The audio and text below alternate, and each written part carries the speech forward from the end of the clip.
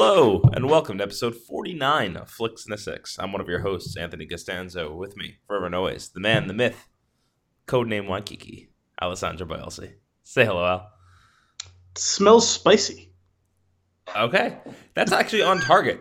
Normally, I have no idea what the hell you're going to say or what you're talking about, but that is on target, because well, they'll find out soon enough. But on this week's episode, we're going to discuss Creed 2, The Last Action Hero, the time frame of Guardians of the Galaxy 3. I rewatched Jurassic World, and the most successful animated movie opening of all time, all before diving into our flick of the week, Hotel Artemis. But first, Al, what are we drinking? We're drinking Ballast Point Habanero Sculpin, which is an India Pale Ale with habanero peppers added. And is apparently spicy in scent. You know, it's funny because I usually try and make it somewhat topical. I usually try and make my intro somewhat topical, whether or not you'll be able to figure out exactly where I'm going with it. I do try and surprise you, whether it be a big surprise or a little surprise. Yeah. You do a good job. Although you keep me on my toes. I do. I try. Although I actually didn't have anything for this one because I don't try and write something first. Just if I think of something in the hours leading up to it is what happens. Yeah, that's fine. That's fine. And I was actually just going to go with a simple hello until I smelled the beer. I was like, it smells a little spicy. Let's go with that. It's like you might not realize it. This show, though, I spend time during the week reading out stories and things that I find interesting, and then I slowly add the ones that I think that'll make the cut. But really, it all kind of gets cobbled together within the last day before we record. Oh, me too. But what it comes down to is it's largely since we try to record a couple of nights before it's going to be out, and sometimes when we can, we end up an episode or two ahead, so we're weeks ahead. I try and find something that's going to be relevant as far as not that it would be breaking news per se, but if it's going to be an old story, I usually don't bother unless it's something that I think we'll find particularly interesting to discuss. I've got a plan. When we get ahead again, so right now we're hot on the tail of the release of the episode, of the last episode. But once we have a queue, let's start trying to break news. Let's just make things up and see if we're right 2 weeks later. Oh, I thought you were just going to go with reckless speculation, but you want to go full-on fabrication. Yeah. I mean, with the hopes of it becoming real. Oh, we're going to wish it into existence. I'm going to will it that we're not too old for this shit. I can get on board for that. Okay. Awesome. Shall we give this sucker a taste? Sure. Okay. Cheers. I almost knocked the bottle down. That would have not been well. Oh, that has hot pepper in it. Uh-huh.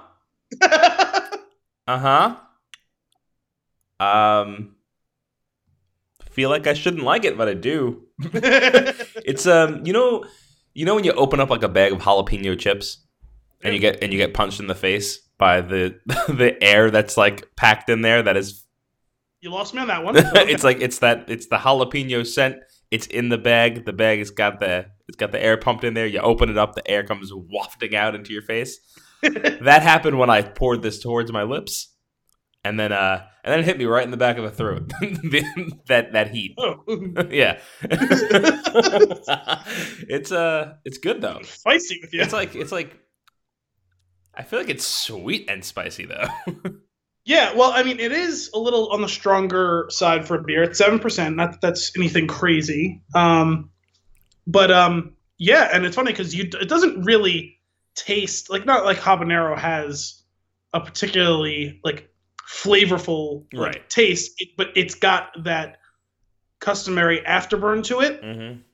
And it doesn't get you for a few seconds, and then it quickly ramps up, and it's oh, how fast is this? How hot is this gonna get in this? As it's really exponentially building on me. Right, and it's it goes from that's okay to the barbecue sauce at your father that we put together at your house that one time. Also featuring habaneros that time. This is not nearly that spicy. That was the hottest thing that I have ever had. It is definitely top 2 or 3 for me as well. And I only blame myself because I was a party to the creation. Yes, you went in with both eyes open. It was not a surprise. Which is why they burned by the end. But my fingers were on fire for like days. No, my fingers were fine. It was just my lips Well, and everything inside. I cut the habaneros without gloves. And See, I typically do that too, and it doesn't bother me. The only time it bothers me is if I have to do anything with my contacts. That's fair. That's fair. Except those habaneros were a special breed of hell. That was just they were. That is the hottest thing that we've made for sure. So yeah, we've never been able. We've actually tried to kind of replicate it, even something approaching that, and we've never gotten even close. Right. And we all finished our sandwiches, but they were all very hot. Very hot. I had more of that sauce throughout the week. We had a bunch of it left over. I mean, you know what's screwed up about it? Like, a lot of times you'll have a hot sauce, and it's just hot. But that tasted really good. Yeah, so it was delicious. it was this battle between I enjoy the flavor and I want to die. It was rough. No, that's true. A lot of times the hottest thing you've ever had often doesn't taste very good, and it's just a punishment. Right. This was exquisite, delicious pain. Yeah, it was good. It was wildly too hot though. It was unacceptable by all accounts. Yeah. But no, this is good though. I mean, it tastes like an IPA. It's hoppy. It's got the characteristic Sculpin, West Coast type of IPA like flavor and aroma to it. It just also has a lot of heat in it. One day you're going to make a spicy beer, and we're going to call it Dad's Barbecue Sauce. And it's going to incinerate the mouths of people that taste it. I can look into that. The first thing I want to master is I want to do a pumpkin beer this fall. Oh, nice. That'll be fun. So that'll go a long way towards learning how to do that properly. I guess we're going to have a pumpkin beer tasting then. Oh, definitely. Yeah, start collecting in July or whenever the pumpkin beers start. Right. We have to bring back the party. Because much like Christmas, it starts entirely too early each year. So this, I'm always a fan of the bottle art. They have what is this fish called? That's on all their bottles? Not koi fish. Is it a koi fish? No. No. You know what? I mean, I always assumed fat mouth fish. I always assumed that it was a sculpin, and that's why. Oh, is that what it's called? I don't know. I don't know what a sculpin is. I always assumed what it is, but you know what it reminds me of? Whenever I see it is, do you remember episode 1? No. Okay. There's always a no. bigger fish. Deuce Bigelow, the fish that he puts in the blender on accident. Oh, yeah, that's it. That's the one. That's what it looks like. Yep. Yeah. Oh, that's pretty funny. But I wasn't even going to go towards that part of the label, but at the top, I was actually curious. There's this little instrument on the neck, the bottle neck, and it's also on the cap. What is that thing called? I've seen that before. I believe that's a sextant. Sextant. Do you use that in maps and cartography? I believe it's used for navigation of ships. Okay. Navigation of old wooden ships. Buster would use it to navigate the green of the map. So the blue is the land and the brown is the water. Well, obviously, the blue is the land. I have just looked it up on the internet and can confirm that this is a sculpin fish. Awesome. Very cool. I also like that at the bottom of the bottle it says, heat may vary, and I'm curious which of us got the worst one. Oh, yeah. I'm assuming it's probably pretty consistent or within one batch. Sure. But each time that they make it, I'm sure it's different. It's getting warmer as I drink it. Well, the thing about hot stuff, the oil and stuff that creates that sensation is it builds the more of it you have in your mouth, and it stays, and it's hard to render it inert. That's why. And like if you drink more or you drink water with it, like thinking it'll cool you off, it actually makes it worse because it spreads it around to other parts of your mouth. So. Right. Except the heat is not in my mouth as much as it is in my throat. Yeah, no, you're gonna get the heat in the back of your throat more than in most other hot things you eat. Right, because you're just like, oh, this is fine, and you're just immediately gulping it down. Yeah, I almost had like a little cough thing just go on a couple minutes ago. I was like, oh, yeah. Oh, I'm terrified. I'm going to try very hard not to cough because I am notorious for everything that's come out of my nose, and I really don't want that to happen with this. Yeah, no, this is the thing you don't want to have. If you've ever had hot stuff up your nose before, it's very unpleasant. Yeah. I've had spaghetti come out of my nose. I've had it happen a couple times. It's not great. I had spaghetti, coffee, roast beef, and carrots. Not at the same time, but but they all did come out of my nose at one point. You remember those little mint pack things? Like, do you remember any of the ones that were like the little gel cap ones, kind of like a mini version of like an Advil liquid gel type thing? Mm-hmm. You would pop it into your mouth, and then your saliva would break down the edge of it, and then it would release the mint like gel stuff. Right. I had a friend snort one of those. No. And then smack his nose to pop it inside there. No. Why? And I then watched his face turn the darkest red I've ever seen someone's face turn. Yeah, that's it a was bit like much. Immediate, like he just turned beet red, like that quick. You know Brian, who I did the shit show with for a while there. At the pizzeria, he just full on bit into a giant habanero. Like he just ate a chunk of it, and we were concerned. We were concerned that we were gonna have to bring him somewhere because it was pretty rough. It looked like his face was gonna swell up. I've never much. Taken like a hunk of it like that. I had eaten raw habanero before. Mm-hmm. Like, you know, like a slice. Yeah, something like that. I've never taken like a bite out of one. Sure, same. Yeah, it's still a mistake. This is good. I like this, and I would like to try. I've seen like habanero margaritas. I'd like to try that. Yeah, I believe I've told you a couple times, right, about having the jalapeno margarita. Yeah, I actually almost bought them a while back, but ended up finding something else that sounded interesting. So I'll have to pick them up one day. Yeah, so this is not my first. Actually, I think I had one.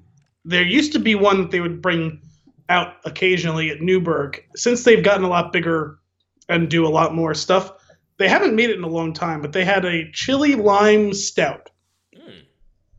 And it wasn't very good. It was not very good. Chili lime immediately makes me go, and then it took a minute for me to register that you said stout. And I don't want it. Well, it didn't look like a stout because of whatever else was going on inside of there. Okay. It was a lot lighter in color than you'd expect a stout to be. But it wasn't good, but it was the type of thing where it's like you go there a lot and you drink it because they made it. And you're kind of like part of a little club there. Awesome. So where do you stand on this beer? Something you would get again? It's definitely something I wouldn't have problem drinking again. I don't know that I'd necessarily just go out and be excited to buy it, like buy a 6-pack of it. Sure.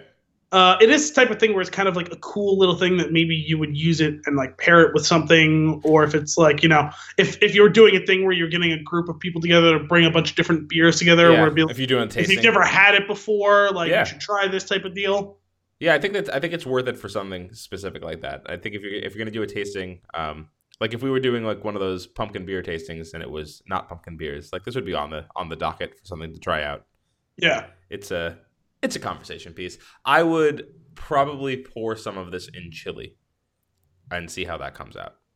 That would be kind of cool. That'd be a cool way to incorporate it. I mean, it's a little bit more expensive of a beer that you'd use for cooking purposes than normal, but. Well, I'll get through this entire bottle because we're going to be on the show for a while and we're going to be drinking as we go. But I would probably like pour this in the glass, drink some of it, and then while I'm making the chili, and then be like, all right, cool, and then dump the rest of it and let it add to the flavor. So nice, good job. It's not a failure. It's not the best one we've had. It's actually good. I just wouldn't necessarily pick it. Yeah, I just did it because I had a few of them on hand, so I knew I could get you and me one. Yeah, no, I hear you, and I dig it. Thank you for this this wild ride. Creed 2. Are you a fan of the Rocky movies? I'm not a fan of them. I'm gonna be. This is the part where it's like, you don't like movies. People like to say that to you when you say you haven't seen something that they've seen. But I don't know that I've seen all of the Rocky movies. I've seen the 4th one, and I've thoroughly enjoyed it. I've definitely not seen all of them. I've seen all of the first one, but it's been a long time. Right. I think I've seen the first one years ago. And like I've seen bits of it and 2 and 3, and where it's like, you know, where you start to kind of, they all become one and you forget which is part of which. Yeah, that's fair. It's one of those ones that I probably should go back and watch the original one. The only one that I've, as an adult or close to an adult, sat and watched all of is Rocky Balboa. Okay. Which was fine. It was a solid movie. I ended up enjoying it. I didn't have much in the way of expectations for it. Right. But I remember I went with people who wanted to go see it. So, and I have not had a chance to sit down and watch Creed yet, but I've heard it's very good. It's something that eventually I'll try and get to. That's it's funny. Like I think I've seen. I know I've seen the first one. I don't know when, and I feel like I've probably seen it more than once, but I couldn't really recall a lot of it for you so it's probably been a while. I could tell you for a fact I've not seen the second or third one, and I've definitely seen the fourth one. I did not see what was Balboa was the fifth one. No, I think that was the sixth one. There was 5 Rocky, numbered, Rocky to Rocky 5. No, I didn't see 5. I did see Creed, and I really, really enjoyed it. That was just, it was one of those things where my friends wanted to see it, and I was like, I really want to see it because the movie does look really good to me. I'm not going to have any of the background context because I've got no recollection of anything that's happened before, but I don't think I needed it, and I don't think I was any worse off. But the movie was really solid. The reason I'm bringing this up is as I was going through some stories this past week, I saw a poster for Creed 2, and I was like, oh, didn't know it was a thing. I think they just released it, right? Because I saw it today, too. Yeah, and I didn't know it was a thing or didn't know it was even coming, and I was like, oh, well, the only reason I know particularly that it's a thing is because didn't Stallone kind of push Coogler to the side, and isn't he directing it? I have no idea. I had no information about it. I just saw it pop up, and I kind of got excited. Because it was directed by Ryan Coogler, right? I didn't know that. No. Yeah, that was the whole thing. Is him and Michael B. Jordan have worked together a few times now. Fruitvale Station, Black Panther, and it was probably a big reason for why it was so successful. And I think a few months after so big and so successful, everyone was like, oh, is Coogler going to come back, this and that? And I thought that the rumor was that Stallone wanted to direct the sequel to it, and I think that's how I'm going to look it up now so that I don't completely speak out of turn, but I think that he kind of. Oh no! So it's being directed by Stephen Caple Jr., who I'm not familiar with, but there was rumors a while back that Stallone was gonna take it over now, but Coogler's not attached to it. He's got a writing credit, but it's just for characters. Interesting. Well, I would say the reason I'm excited though is I feel like you probably feel the same way at this point. I will see anything with Michael B. Jordan. I don't have that sort of attachment to him. No, I want to follow his career as an actor. Yeah, I want to see everything that he's coming out in because I do think he's a really solid actor, and he's also really funny in a lot of things. So excited to see that. I'll definitely check that out when it comes out. Maybe we'll do one of those when that comes out. Maybe we'll do the relevant episode when that's out, but at the same time we'll do a 1 and 2 type thing because they probably wouldn't stand on their own for one of our episodes. Maybe not. I'm sorry. I was just laughing because you said that Michael B. Jordan's funny. And did you see that thing on Twitter when Black Panther came out? And there was this one teenage girl who was like, when he takes his shirt off in Black Panther, I grit my teeth so tight that I broke my braces or something that. And people were retweeting it and shit like that. And Michael B. Jordan was like, hey, sorry about that. Let me pay for your braces. That's great. That's great. Love it. Awesome. So is there a date on that? Do you have that up by any chance? It comes out this year, so there has to be. So I was just looking. It looks like it was written by, the screenplay is written by Stallone and Cheo Hodari Coker, who is the showrunner of Luke Cage. Oh, okay. November 21st. Yes. That'll be out. Cool. We'll have to check that one out. Next on the docket. This is not super relevant to the time, just something that I want to do at some point. I came across an article and I added it to the Flipboard magazine for Flicks, but there was a bunch of facts about The Last Action Hero, and I love that movie so much. Well, we talked about it several episodes ago, didn't we? Yeah, it's probably been a year, but yeah. Has it been that long? Yeah, it's been a while. But I would really like to do an episode on that movie one day. That'll be one of those times where nothing's really hitting during the week, and we don't need anything new specifically to go after, maybe we'll sit down, watch that, and go through it. I would really like to watch that one together again and refresh. Okay. And then do an episode on it. But that's a fun movie. And if you get a chance, go back and read that article. There's some interesting things throughout there about like stuff that happened during the production and basically how the movie was doomed from the beginning to not make money. Interesting. But moving on, Guardians 3 gets a time frame. I saw a story about that this week. Did you read the like how we find out what the time frame is? I skimmed it just to see the quote from James Gunn. So yeah, what is it? It's like it's after, right? Yeah, which is just the greatest like short and sweet quote of all time. But yeah, like nerds are blowing up about this. Like oh, is it going to be before? Like they're losing their minds. It's like just like let this play out. Just knock it off. It's great. Everything's great right now. Also, it's pretty obvious it's going to be after. Yeah. So it's just like, but when is this movie going to take place? And it was just like a 3-word like tweet response that it comes after or something like that. But it was just so funny to me, and I was curious what your take is on that. Did you expect that? I did. It sounds like you did as well. I mean, of course I did. It could have come before. There was a time frame between the last not one. Much. It seems pretty obvious that they're picking up not terribly long after Guardians 2. Not terribly long, but enough time for Peter to come down from that crazy situation that his mind had to go through, and then them to be in this groove of doing what they do. I don't know. Well, because in some ways, I guess what I would say is it still seemed like Mantis was an outsider. You know what I mean? Yeah. That's right. And it's still teenage Groot. Mm-hmm. So that's true. That is true. Yeah. But anyway, I don't care. Like whatever they do, I'm sure I'm gonna love it. I love those movies, and like I said, I have to. At some point we do need to watch these, all of them, not in one sitting because I'm not a crazy person. Oh, sidebar. Damien texted me after he listened to our last episode. DVDs that there is more than one Blu-ray disc. The Lord of the Rings extended trilogy. That's a good point. I have them. Which is, I was like, how did I forget? And he was like, you probably blocked it from your memory. I was like, good point. We got up to change those in between making beers and watching. Well, were those Blu-ray? They may have been DVD. Several years ago. It was Blu-ray. I brought them. Okay. I remember it was either you or not Damien. You or Michael Warren who had just wasn't sure. You had the DVDs, and I just figured since you had your Xbox, I would bring the Blu-rays. Well, the thing is, when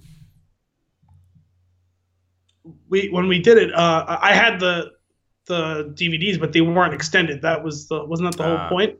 I thought you had extended ones. No, I have it now on Blu-ray. I didn't at that time. Gotcha. Yeah. So anyway, there's multiple of each of those movies. So there's 3 movies where there's at least 2 Blu-ray discs. That's true. And I'm sure there's more than that. I imagine The Hobbit. Which I really don't understand. There's no reason for them to be multiple. Yeah, it doesn't seem necessary. I would be curious to see like what the size of it is. Like I thought you could store, like, if you wanted to, you could store the whole trilogy on one disc. I'm pretty sure. Well, you could do that, but it also depends on like the quality and how big of a file size it is for all this stuff. I mean, if the intention for something like that is you want to have a large file with a really solid quality, you're not going to want to dumb it down. So sure, I imagine they went like the best they could. I'm just surprised that it requires 2 when I'm pretty sure you could do all 6 of those squashed down into one if you really wanted to. Maybe they did it on purpose so you don't get a blood clot. Like they want you to get up and change the disc. I don't know where I was going before that, but it was important that we segued there. Can you bring me back? I'm usually good at this. We were talking Guardians. About the last action here. Oh, Guardians, that's right. And then you said you wanted to watch all of the Marvel ones. Oh yeah, we got to go through. We do need to watch all the Marvel movies, and we need to come up with an official and debated order ranking for all of them. That's gonna be a project. It's gonna end this show. That's it's gonna do, and we're no longer gonna be family when it's over. Well, we're gonna have to not do it on air. We're gonna have to build a consensus off air and then talk about it on air. We're gonna be back in a month with our list, and only one of us comes back. So quit. Sweet. Moving on. The other day, I decided to rewatch Jurassic World in preparation for the new one. My memories of seeing that in the theater were much more fond than that movie deserves. It's a fun movie. It's a good time. Really bad, though. I don't know about really bad. I would say it's a fun movie, but not necessarily a good movie. It's okay. Yeah, but the storytelling and the premise is bad. Is it any worse than any of the rest of it? I think so, but I have to go back and watch those to confirm. I mean, I don't know. It's the Vincent I didn't think it was character, egregious, and his whatever his motivation is, it's just so ridiculous. Wait, what's up? The Vincent D'Onofrio character and whatever his motivation is just ridiculous. I mean, it's no dumber than any other dumb action movie villain. I mean, it's pretty par for the course. I don't know. You know what it is? I think I expect a higher caliber from Jurassic Park, which is probably wrong. I was gonna say. I mean, anything after the first one is not that high quality. So I think it just got hit with a little bit of reality when I watched it. That it's probably just the nostalgia that makes me so attached to these movies. No, I mean the Vincent D'Onofrio character is. Him and that motivation has only been done about 500 million times on screen. Right. It's not any more or less bad than any other. If you could say just you have fatigue that you wish it was better, then I can get on board with that. But it's pretty standard that whole story. Hey, we have science, we're doing something cool, it seems like it's benevolent and awesome, and nope, they're trying to twist it for war or whatever profit in this and that's bad. You know what I mean? It's par for the course. But you know what it was? Some of a lot of the dialogue, it's very campy, and it's if that was the point, then it's great. But then a line is subsequently delivered where I'm like, wait, is that the point? I don't know what you're going for here. the crazy billionaire guy that flies the helicopter. But that was one of those ones where I feel like it was kind of a wink, wink, nod to the audience. We've gone full ridiculous. We turned the ridiculous meter up to 11, which is fine. Hang on tight and let's go for it. I'm okay with it, but I feel like it dips too far back into trying to be grounded in between those things where I get lost. I don't know. I feel like it all when it goes off the rails, they twisted the throttle open all the way and said, "This is what it's going to be for the rest of the movie." You know what I mean? Is there no one else that can fly a helicopter? We don't need anyone else. What? What is that? I mean, it's a franchise throwing back 20 years to its origin, and they're throwing back the whole spoiler thing about that helicopter. Cheesy 90s action movies. Well, yes. But spoiler alert with that helicopter, that thing blows up a lot when it goes through the glass. Oh yeah, big time. It's intense. Anyway, that doesn't. I don't care that much. It just brought it up. I remember liking it a lot more the first time I saw it, but I was probably also I was very excited. Jurassic Park was back, right? See, it's a movie that I think I properly valued it going in. Mm. I didn't expect it to be a Best Picture nominee. Sure. So it lived up to everything I thought it was going to be. Big dumb action movie with dinosaurs. In fact, it actually over-delivered in some ways. In some ways. It's again, I'm not saying it's bad. I'm just saying it was just not how I remembered it. I mean, it is objectively not a good movie or a good film if you want to classify bad it film. That way. Fun movie. But it's a fun, good dumb fun movie. And it's an entertaining movie. Another thing, people get killed bad in this movie. I didn't know. The person. There's one person I definitively feel bad for in the movie. I know who it is. It was that girl who had to watch the kids. Yes. She did not deserve that. She did not deserve any of that. Eaten twice. That's how she goes out.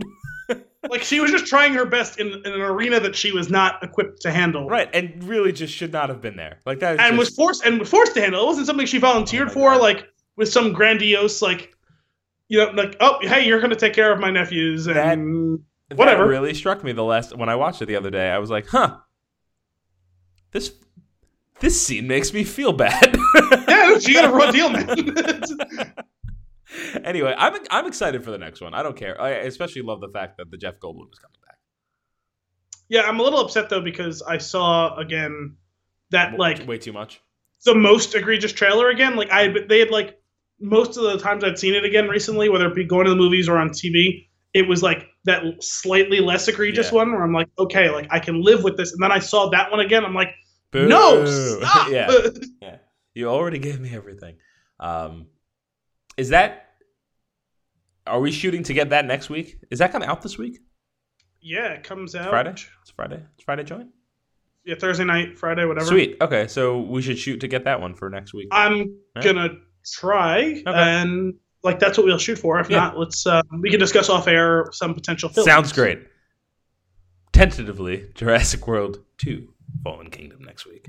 The next on our list here is the most successful animated movie opening of all time. Incredibles 2? Yeah. Or Titan AE. That's cute. Nice callback. It is Incredibles 2 with $180 million. Do you know what it bumped out? What was previously the highest opening weekend? Open animated. I can tell you that it definitely wasn't Mars Needs Moms. Is that a movie? Is that a thing? Yeah, it's considered like one of the worst like bombs ever. Like it was a Disney movie. I'm pretty sure it was like you know they never bomb on their big animated like summer movies, and it was a train wreck. It was a huge budget and it made no money at all. I don't even remember that coming out. It came out in like the last 5 years. That's pretty funny. I kind of want to watch it.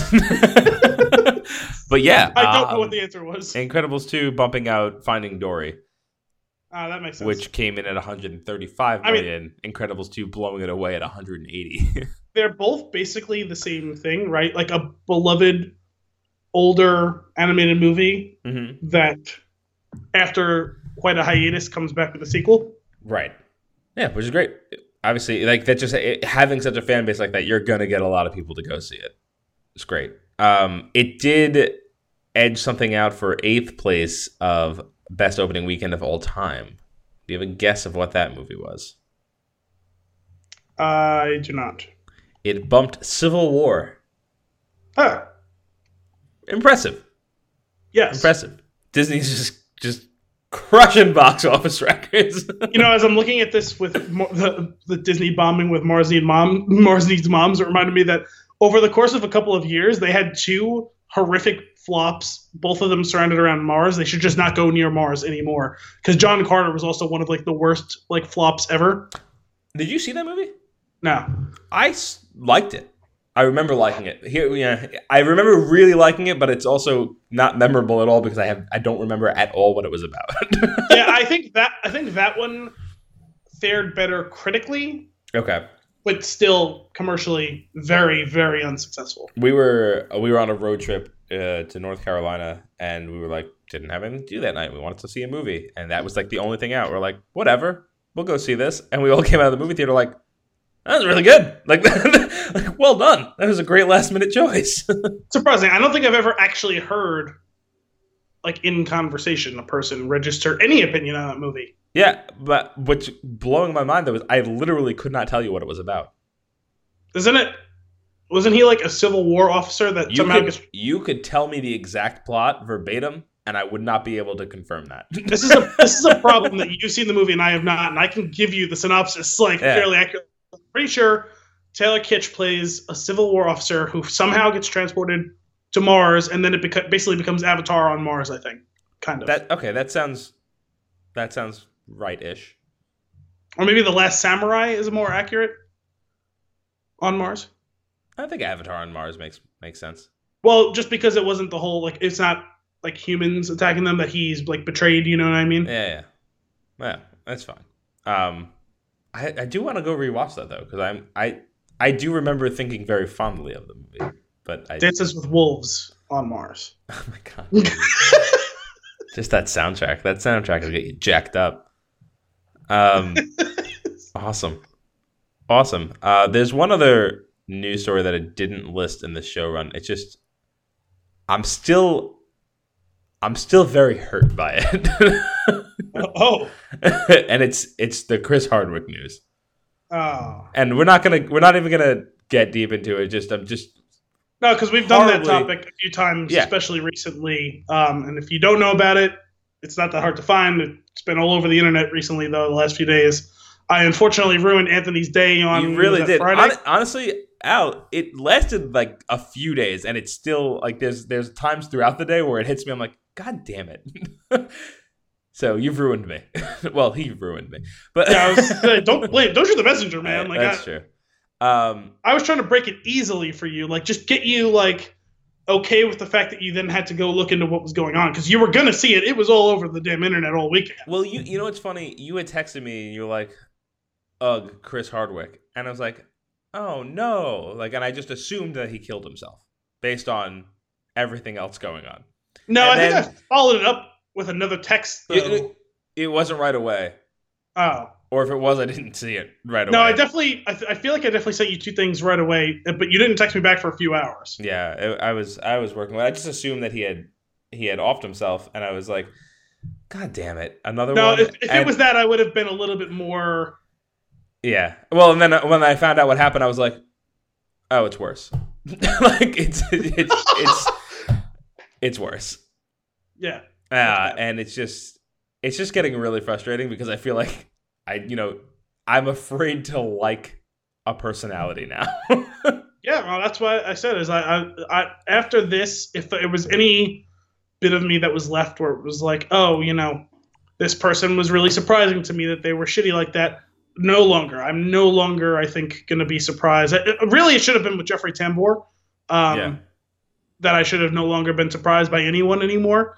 But I think this definitely is the final nail in that coffin. It's just, I'm just going to assume that everyone is shitty. Right. Until proven otherwise. It's just so disappointing. Moving on. Let's go to your Nuggets. Let's bring it back up with your Nuggets. Okay. I have two Nuggets. Excellent. Do I have a choice between good and bad? Good and better? I wouldn't worse? Say one of them is good and the other one should elicit a laugh. Ooh, so which one do you want first? Okay. Let's go good. Okay. So there's been some rumbling the last few days that Billy D. Williams may be reprising his role as Lando in Episode 9 of Star Wars. I still stand by my theory about Lando. What? That he's the master code breaker. And that he lost his flower lapel thing to that guy. That's it. I'm sticking with it. Yeah, I'm still confused as to why he hasn't been in before this, because he's not, from what I can understand, I don't believe he's on bad terms with Lucasfilm. I can't imagine. He voiced himself a couple of times on Star Wars Rebels, which was just a few years ago. Yep. He made a point of sitting down and meeting with Donald Glover before he shot for Solo. You know what I mean? Mm-hmm. So I don't know why he hasn't been in it in this case. And certainly with the untimely demise of Carrie Fisher and with the on-screen demise of Luke Skywalker, if they want any connection point that's more than Chewbacca, he's the only real logical conclusion to the old trilogy, right? Right. Yeah. I'm all for it. And now's the time, right? Everyone seemed to like Donald Glover in Solo, so his character has further been burnished in people's enjoyment of him in the series. Oh my God, what if Lando's really pulling the strings? What if it's just a crazy twist? But that he's the power behind the throne of Snoke? Yeah. Snoke's his lackey. Oh my God. He's just still mad about the Falcon and he wants it back. And that's what this whole thing is about. The camera just goes to black at the end of it. And who had the last laugh now, Han? Right. Han. Great. This is a rumor being circulated by, as quoted here, the normally reliable fan site Fantha Tracks. Really? Yes. That's great. Most other storylines have been picked up in episode 7 and 8. Lando has been notably absent, but as CBR.com points out, Williams has recently been training 3 times a week and following a strict new diet, which suggests he's getting in shape for a new role. Or he's reprising his role as Harvey Dent. That seems less likely. Does it? Because all bets are off with that universe. Unless they're about to announce like a Batman Beyond, then he could do it. Ooh. Wow. I like that. Can we make that happen? You could have Keaton back too. You want to get nuts? Come on! That's my favorite line of all time. But I thought that was cool. I like Billy D. I like Lando. Yeah. So it is going to be weird trying to explain to everyone why he wasn't in the last 2. I don't care. They'll do it. It'll be fine. It's going to be. I'm just saying it's going to be weird. I'm not saying it's impossible because I would really like to see him on screen another time for this. That'll be great. In one of his magnificent capes. Oh yes. Or if what if they did it where he was in the background in that armor suit, and he's not actually in it? I'd be messed up. Actually, it would be perfect if they found him running some place, and he's in his office, and he's just they try and get him back into the fold, and he does one of those very purposeful marches around the office while he considers the offer, and you see it in the corner, and he just puts his hand on the chest plate of the armor, and as he's and then there's a grin that slowly comes across his face, and as he agrees to do the job. Yeah. Maybe him and Chewie will fly off into the sunset. And Lobot. Lobot? There's a really weird subculture in Star Wars on the internet of obsession with the character Lobot, who was his right-hand man with the guy with the ear and the thing. Yeah. No, that's cool. If he comes back too, if that's that's the writer.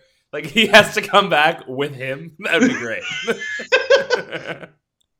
I love it. Awesome. Well, all right. So what's the one that's going to elicit a chuckle? Well, before we get to that, a brief check-in with this beer. I already told you that it was a little warm in my basement, but this beer is making me sweat a little bit. Interesting.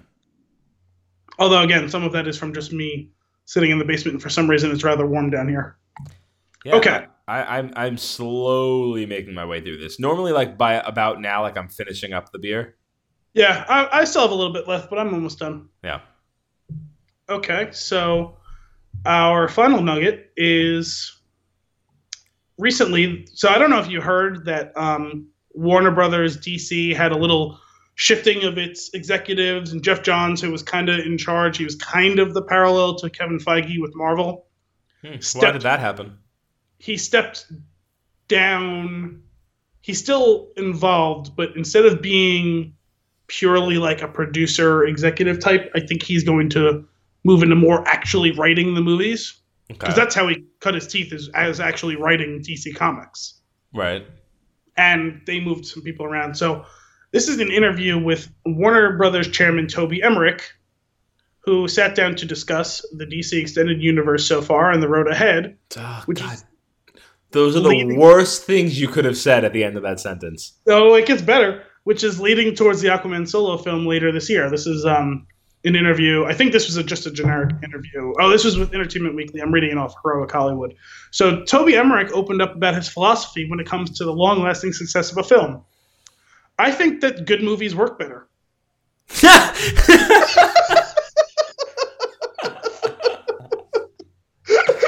Oh my god. Yes. I knew you'd like that. Because when I was reading this, I was like, oh, yes, tell me what sage wisdom that Toby Emmerich has to bring to the table. And I read that, and I just started laughing what are we doing, people? He just, he stands up in a boardroom meeting and goes, What if we make it not shit? Like, if you think that's that's the pitch. embarrassing, if you think it's embarrassing, or if you think, oh, you know, surely he can't be serious. This must just be like a wink, wink. Like, he goes on. Somebody once said the best business strategy in motion pictures is quality.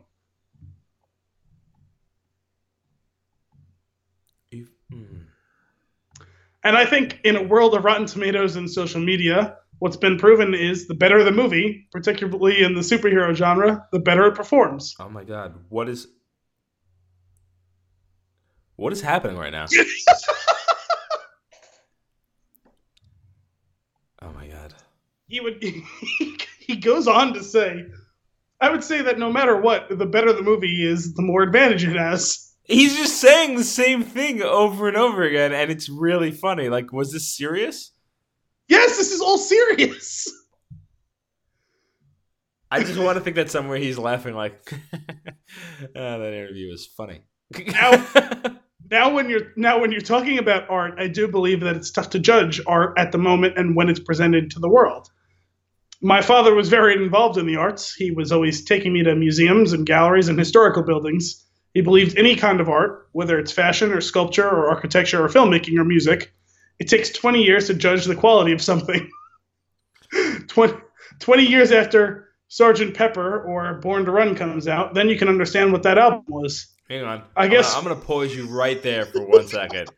Are you telling me that in 20 years we're coming around on Justice League? This is the ultimate long con. Okay.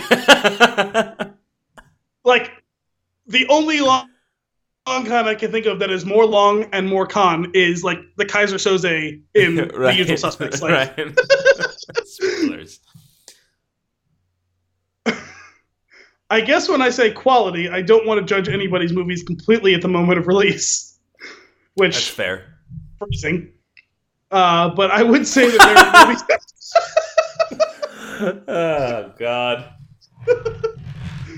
But I would say there are movies that are right for their time, that an audience is ready for, that's in sync with the zeitgeist, and I think you need a movie whose quality is recognized at the moment of release so that it's in touch with the culture of the moment. We're at a unique moment around the planet, and certain types of movies are working better than others at this moment of time. Okay, hang on. You said moment like 12 times in that sentence. I know it. You didn't give me... If you gave me 1 more second, I was like, oh my god, he's the Sphinx from... what's it called? What the hell is that movie called? Gone in 60 Seconds? No. No, the fucking bad superhero movie with Ben Stiller and Hank Azaria. Oh, Mystery Men. Mystery Men, yes. I couldn't think of the name. He's apparently now he's become the Sphinx for Mystery Men. That's great. And I do think Aquaman will sync up with the global cultural zeitgeist of what's happening right now. Aquaman will sink is what should be paraphrased there. Oh my god. Oh. Yeah, so that sounded all completely serious. That didn't sound tongue-in-cheek at all. Not at the moment. Not at this moment in time, nor at the time of this moment. Right. Wait, hang on a second. I need to read that again. Yeah, read it. Let's go back. But I would say that there are movies that are right for their time, that an audience is ready for, that's in sync with the zeitgeist. And I think you need a movie whose quality is recognized at the moment of release so that it's in touch with the culture of the moment. We're at a unique moment around the planet, and certain types of movies are working better than others at this moment of time. Oh my god. Okay, so let's pause there for 1 second. That's 4 moments. 4 moments in 2 sentences. But and 1 to run on. If you were to read that over again, and I were to count everything that has to do with time, it gets worse. Shall we play that game? Please go read that 1 more time. Play that back. You know what? I'm gonna even back it up 1 more sentence. Okay. Oh, great. I guess when I say quality, I don't want to judge any of these movies completely at the moment of release. Oh my god. But I would say there are movies that are right for their time, that an audience is ready for, which I would say kind of counts for this as well. It counts. That's in sync with the zeitgeist. Sync. I think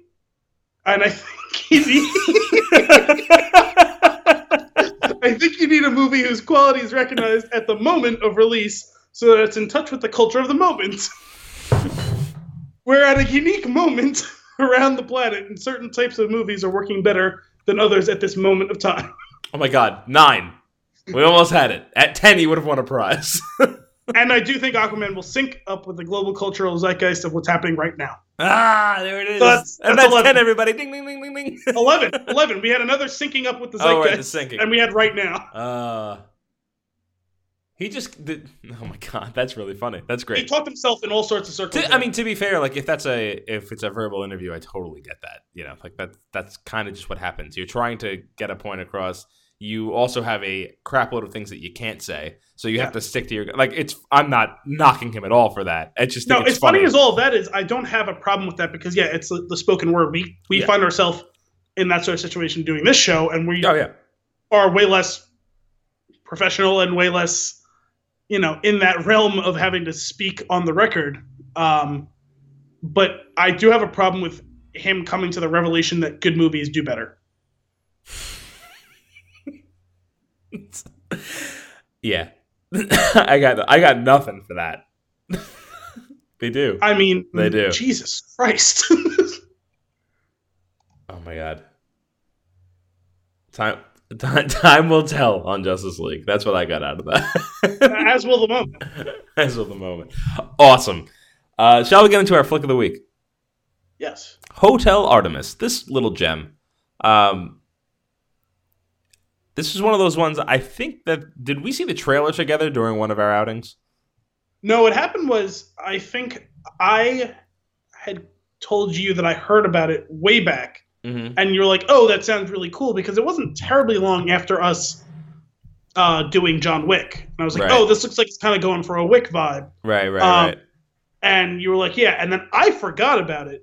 And then when the first trailer came out, you told me, and I was like, that sounds familiar. And I looked at it, I was like, oh, yeah, that was that thing that I mentioned to you like several months back. That's great. That was one of those things. When I saw the trailer the first time, I was like, I am 100% sold on this movie. I am going to see it. I don't need to see the trailer again. I don't need to see another trailer. Like, just let me know when it's out. Like, that was it. And I'm all for it, and I still stand for that. Stand by that. So this movie I had a lot of fun with it. And it's funny because like you had said way back when, it sounds like it's embodying like a John Wick vibe, and it is very John Wick-esque, as it's like an evolved 90s action flick where it's like not just action, it's it's an interesting concept. It's got a weird story in this universe that is so not our universe. Like, it's got great world building. Yeah, and this one too, you're at a physical remove, whereas John Wick is basically supposed to be contemporary, whereas this jumps you forward. Was it 10 years, I think it was? Yeah, it's like 28. Yeah, I thought it was 2028, I think. Mm-hmm. So just the rundown on this flick. The Hotel Artemis is a hotel for criminals. It's where if you got hurt doing a job, you go there, you get fixed up, you're on your way. And they got rules. This is really all you need to know about the movie. If you're a criminal and you get hurt, you go to a hotel. At the hotel, there are rules. Don't break those rules. That's it. There's other stuff that goes on in between there. There's like, at face value, that just sounds like a silly thing, and it kind of is. But it was on that premise that I was sold for this movie. And then we get a little bit deeper, though. Each of the characters has an interesting enough backstory. They have interesting enough relationships between each other for it to work. The only thing that I would call out as a potential negative of this, the movie is fairly short, and I do think it's just because they're like, it almost feels like they're a little afraid to go too long and ruin anything, like ruin what they've got.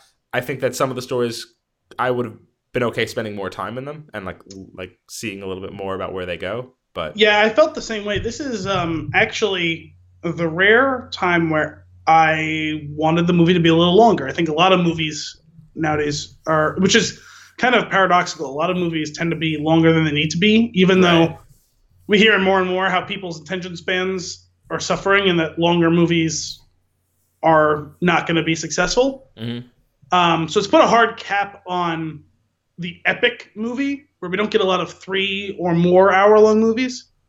But at the same time, they've raised the floor in a lot of cases, I feel like. A lot of movies are 2+ hours that don't need to be. Right. And this one is a tight 90-minute movie. Yeah. Yeah, you're in and out. But yeah, I would agree. I think this was the rare case where I wouldn't have minded if it was maybe 10 minutes longer. Yeah, what it is, the actors are the actors and their characters are compelling enough. The storylines are interesting enough. It gets to the point where it's like it's almost as if they were operating within a time block. Yeah, like that they wanted to get the movie done in this amount of time because especially one of the more interesting storylines, which we'll get to when we dive into our spoiler territory, it's a slow build, and it builds mystery and intrigue throughout the movie, and it kind of just comes to a tumbling close at the end, and you're like, oh, okay, like that's fine. It's still good. It's not bad. I would have liked it to maybe drag on a little bit more because something happened so quick that you could miss it if you're not paying attention, which is just... Yeah, there was one or two things that I was like, some of it was attention on my part because it was just one of those things where, your phone goes off several times and you're making sure that nothing serious is going on, right? I'll let that one slide. Yeah. And also, I made sure that since it was a fairly empty theater, since I do have a penchant to go on my phone sometimes when I'm in the theater, I sat behind everyone so I wasn't upsetting anyone with my screen glare. Good man. But yeah, there was one scene in particular, and actually, hopefully, maybe when we're talking about it, I'll be reminded of it because I actually can't think of what it was now. But I have a note for it, so we'll bring it up anyway. So, but I meant to write it down earlier and I forgot to. But yeah, no, it was one of those things where I thought that to a certain extent it was a strength of the movie that they left some things unspoken. Yeah. Or, where it's left up to your imagination. And it didn't feel like it was poor writing or that it was laziness. Some of it actually felt intentional in a good way. Yeah. But in other cases, I actually wished that they had gone a little bit deeper into the details. Right. I made a note that a lot of the deeper plot points get rushed, but they don't get dropped. Yes. Like you see most of it from beginning to end. You get the whole concept. It's the only thing that happens, you're robbed of a little bit more time with that idea or like with that storyline. Oh, I remember what it is. I'm going to jot it down now so I don't forget. Excellent. A couple of things to note before we get into spoiler territory. I really enjoyed the cinematography, and the production design is awesome. Like the hotel itself is great, and like it's just a really cool scene. Like it's a really cool environment to shoot this whole thing in, and like it's like 90% of the movie takes place within the walls of the hotel of the hotel. Yeah, basically. And it's funny because like it is so clearly small, but it feels so big because of the stories that are filling it. I just really liked that. The funny thing is I guess since we're pre-spoilers, this is the place I could say it is. It's a fairly unique like circumstance, just like kind of what like the impressions I got of the movie as I was going on, like what it reminded me of. It was like part John Wick, as we said from the beginning, part Transporter. Yep. And even a little bit of, since I just recently have seen it, the new Dredd movie. Mm-hmm. Yeah, I totally get that. It was kind of like those three things like mashed together in some sort of weird Frankenstein. Yeah. Oh, absolutely. And what's one of the cool things about it? This is a movie like about villains. The main characters are all villains, and yet you're emotionally invested to some degree for each character. Yeah. Even though they're all bad guys, essentially. It's very cool. And it's refreshing too. Like, it's everything that Suicide Squad isn't. It's a cool looking movie about a group of bad guys. That's fun and different. Yeah. It's funny. It's in a world I feel like this, I really liked this. I give this movie my endorsement. I say, go see it. I thought it was good. I didn't love it. That's what I thought it was getting, it was fun and it was fine. Yes, but I because of what it's like the similarities between it and John Wick, I feel like if you don't have John Wick, this would stand a little bit higher because it's almost as if it's like John Wick's little brother. It's like I could see that. It's trying to live up to that it's like, it seems like somebody that had an idea that they really wanted to play with that type of environment and storytelling, which is great. Which I would love to see more of because it's really interesting to me. When something is just like is just out there enough where you don't need to continually like parts of your mind to try to ground it in like everyday life, like it makes it easier to accept, I think. Yeah. And I think they did a really good job of it. I just think, John Wick is the epitome of that, right? Like it's like that's how you do it right. Like John Wick's incredible, and I think this is a good step or a good effort to try to be that way. Yes, it's definitely capitalizing on a particular market, right? Mm-hmm. Seems that way. Which is good business. It is. But there also seems to be enough passion behind it that it doesn't just feel like first to follow. Yeah. No, it can stand more or less on its own. So yeah. That being said, if this was a movie specifically about the Continental, I would have been all sorts of on board. Well, we're getting a TV show about the Continental. Yeah, I know. Which it's full of the Continental. Yeah, which I will absolutely watch. Yeah, me too. I haven't heard anything about it in a few months. I'm gonna check that out after we get off the air. Hopefully that doesn't fall off. Are there any specifics you want to chat about before we? You know what? I have one thing. I had mentioned that if you watch the trailer for it, it's like this place has rules, and that's it. And that's kind of what these world building movies are based on, right? There's a set of rules. You can't break the rules. If you break the rules, there are consequences. The rules are going to get broken over the course of the movie. That's just how these things play out.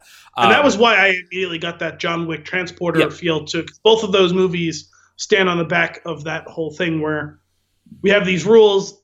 The people who are unaware or uninitiated are shocked and or impressed by those things.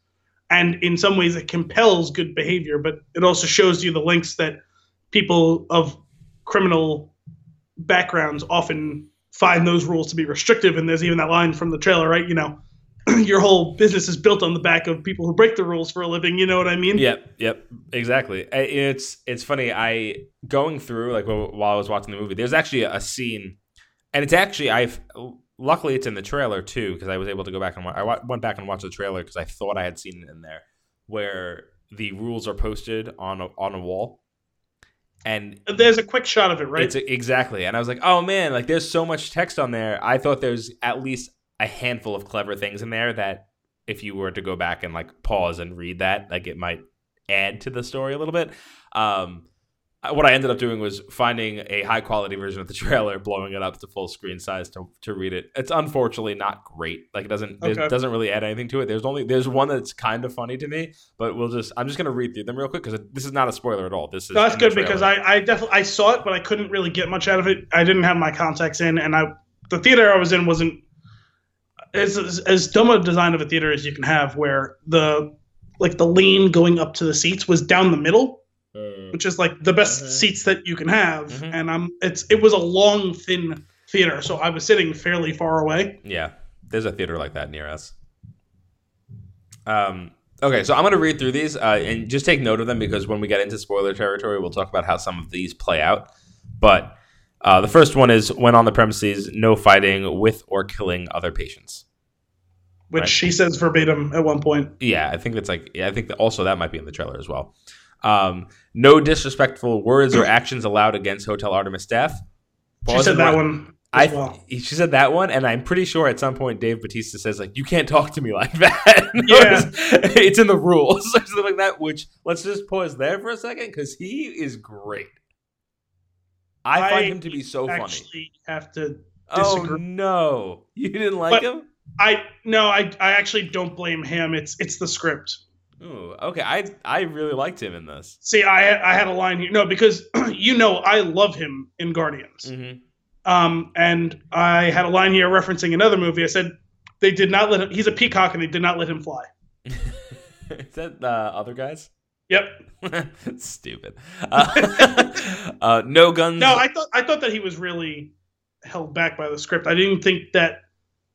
He's muted, but I feel like he's kind of supposed to be. He's just like... No, because when it was clearly setting up that here's a line, I know he's playing a different character, right? He's playing a little bit more like quiet, sensitive character. When it's like, oh, here comes a line for him, it like he's like everything that's like with him as Drax is there, but the line isn't. Mm. All right, we'll get into that when we get into spoiler territory because there is something about that I did really enjoy. The next rule is no guns or any type of weapon permitted through the gate. Important as we get into this, like how is shit going to go down if there's no weapons involved? Membership must be paid in full and in advance. We get some information about that. Prior but lapsed members will not be admitted. No photography or video allowed. This is the one that really made me chuckle as I read through it. No outside food or drink. I feel like they needed to fill in a spot on that board, so they just like took a generic rule from most places. Yes. which I thought was really funny. Absolutely no visitors, which manifests itself in visiting hours or never. Yeah. Like that was probably his only really good. No. We'll get into it after the spoilers, but he has a very good line. If member is found to have compromised or led to the compromise of location, membership will be destroyed. Okay, this place is very secret. Like, like if you were to just be able to get a chance to read these, you get a little bit of a sense of where some of it's going. Luckily, they do touch on all of these, so they are accurate with the way the movie plays out. So that's kind of cool. Yeah. Hotel Artemis rules are final and non-negotiable. That's the one that's kind of funny. It'd be nice if you had a little bit of focus on that piece before pulling away from that placard that's on the wall. But those are the rules. That's what everything is. Like it's a secret place. Criminals are welcome. There's membership dues. It's like an exclusive club, and they'll take care of you if you get hurt. Yeah, it's like a country club. Yeah, it's kind of funny. But anyway, like I said, had a really good time with this movie. Would definitely recommend it if you're interested in that type of flick, like a John Wick or a more modern, evolved version of like a 90s action flick. It doesn't have the depth of world and lore that John Wick does, nor the depth of writing, but I did find it entertaining and enjoyable. And even though I knew it wasn't meant to be high art, I did have, in some ways, a little bit higher expectations about some bits of the movie that I felt I was a little bit disappointed in, but I did enjoy the movie. It was fun. If you're looking for a movie that takes place in a singular location, my first vote would be Free Fire. Yeah, but this works. A very different movie than this in a lot of ways. Oh man, there's some similarities, but a lot of difference. There are definitely some similarities to the point where I just really want to watch Free Fire again. Oh, I have to track down that rumor as well. Remember, I mentioned, I think on the show a couple months ago, that there was some rumor going around that the director of that movie was possibly being looked at to direct a Star Wars movie. Yeah, I think you did say that. I'm really on board for that if that's true. I would absolutely watch that. I think I have one more note before getting into spoilers. The cast and character chemistry, I think, is pretty solid throughout. Yes. No, that is definitely a strength of the movie.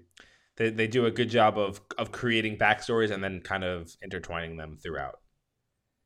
Surprisingly so. But even more than that, I did think that a lot of the on-screen chemistry was good. Yeah. Cool. Shall we dive into spoiler territory? Yeah, this final result of this beer is it scalded my tongue a little bit, like a chemical burn. That's kind of what it feels like. That's why I haven't finished the rest of it so far. I thought it was just my reaction to it. I just did so that I would stop drinking it. Yeah. Like if I drink all of it, then I can't be drinking it anymore. Makes sense, I guess. Hey, you know what? We've always thought of things a little bit differently around here, so I'll allow it. Just adding to that legacy. All right.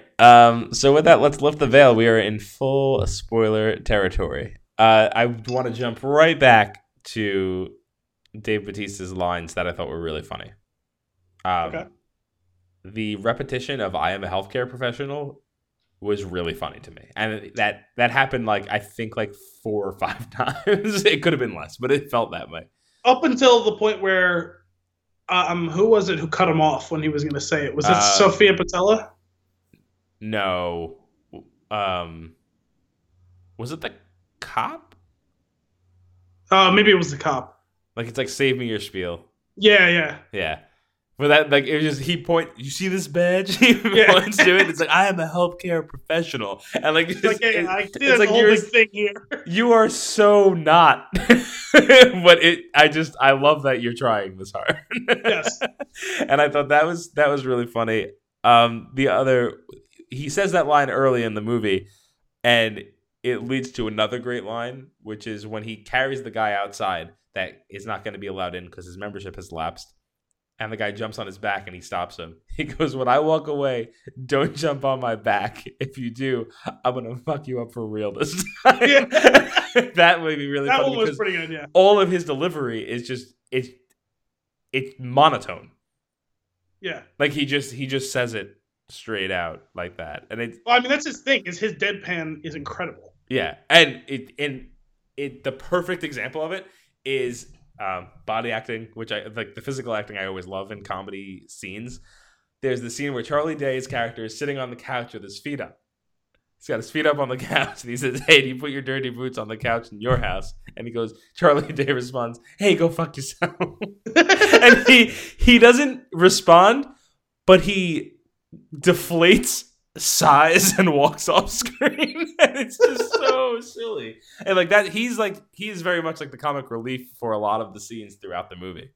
Yeah, I mean, he's definitely settled into, like, that's his wheelhouse, right? Yeah, and he does own it. Yeah. I really enjoy that. And it does but to that point, all it does is make me want more Drax. Yes.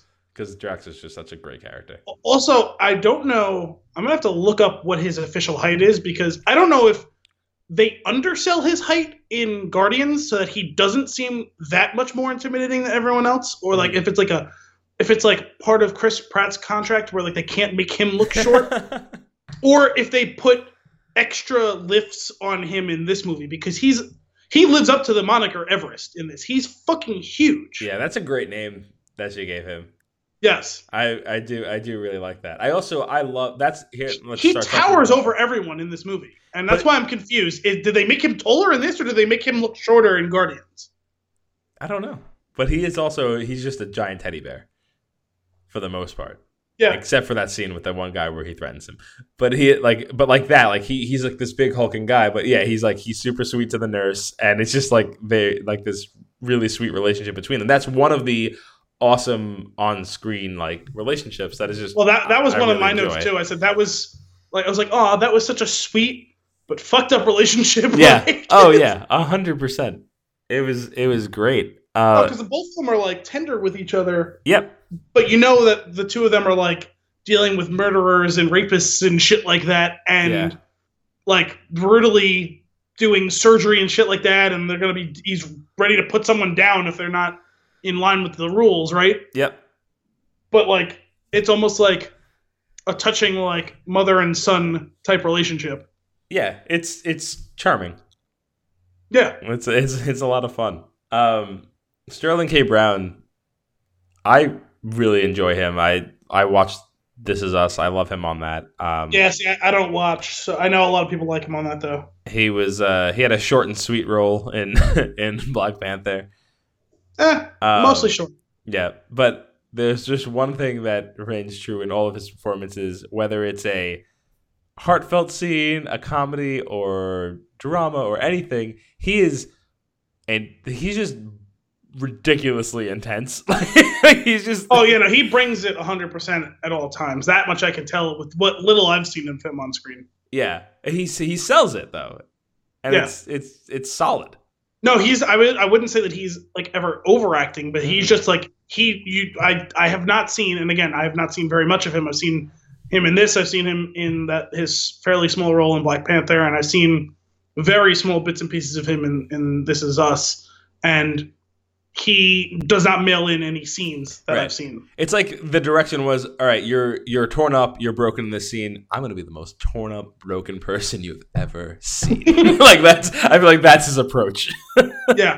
And it does work. Let's dive into some of these things where we were talking about how I mentioned like the plot points, they get rushed, but they don't get dropped. Like there's one thing that I thought was really interesting, and that was the pen vault with the diamonds in it. Yeah, I was actually confused by that at first until like the more and more I thought about it, I was like, oh, he took that from that guy in the bank. That makes sense. Right. And I was like, when did he get this? Why is everyone so focused? Why does everyone know what this pen is except for me? Oh, okay. So yeah, that you just missed that scene where he pulled it out of his pocket. Yeah, no, I remember him when they were like, okay, like these guys are clearly locking up the stuff, the valuables for people to hide it from rioters. They're, it's all, millionaires who had maids and lawn cutters, right? Yep. Like carry all their stuff. And that guy was clearly sticking out like a sore thumb, and he recognizes it as he's walking past and makes note to take the stuff from him. But I didn't, it took me a little longer than it should have to put two and two together and realize exactly what was going on with that. Mm. Yeah. Well, yeah. So the brother takes the pen. The guy's like, "You don't want to do that," and he's like, "I really do." And he takes the pen and like puts them in this really shitty situation. But what I liked about the pen was it was almost like this Pulp Fiction briefcase thing, like throughout the majority of like I don't know the first 2/3 of the movie, maybe less. But like you do find out what's in it, which is cool. I expected it to play a bigger role at that point. Yes. And in the end, it doesn't actually play that big of a role. But what it does show you is exactly how far Sterling K. Brown's character will go to like, he's going to stick with his brother. He's going to stick by his side. Like, this is his brother was so wrong and should have known. But okay, like this is what I got to do for my family. Like that's what it showed you. That's what like the purpose of that piece was, I feel like. Yeah. And it like you'd think that it would tie more into the what was it? The Wolf, what's his name? The Wolf King? Yeah. The Wolf King like coming in later, or like even his cronies being around. And it ties in a little bit to the point of like he's avoiding them. But it never is that big of a deal for him. I never really understood it, honestly, during the run of it, why he was like, oh, we got to get out of here with this and that. Like, how the fuck were they going to know that he had it? Like, if he just minded his own business, that's the rules of the place, right? Well, I would imagine that the guy that had it taken off of him could tell him what they looked like. Probably. Maybe, but considering, honestly, I considered that, but I don't think that really rings true when you consider what's going on outside of the building. Well, if he figured out, or if he followed them out, because I'm sure that his ass is on the line now that he lost his pen. If he followed them out or looked and saw that they got hurt, he knows exactly where they're going. Maybe that could be it, but did he actually be able to? Was he able to come out and follow him and see that was going on? Right. Would he have even been able to get in touch with the Wolf King, considering the absolute chaos that was going on in the city? Right. The Wolf King might have other things on his mind, having that he was on the brink of death and coming to the hospital for all this stuff, or the hotel for all this stuff. It just seemed like a bit of a stretch that he would just like. It almost seemed like this sort of like. I'm like, is he psychic that he's just gonna know he's got this thing? Like I was just. Well, it also could just be the gravity of the situation where they just fear the Wolf King that much, where they're like, just the fact that I'm this close to this thing makes me feel like my life is over.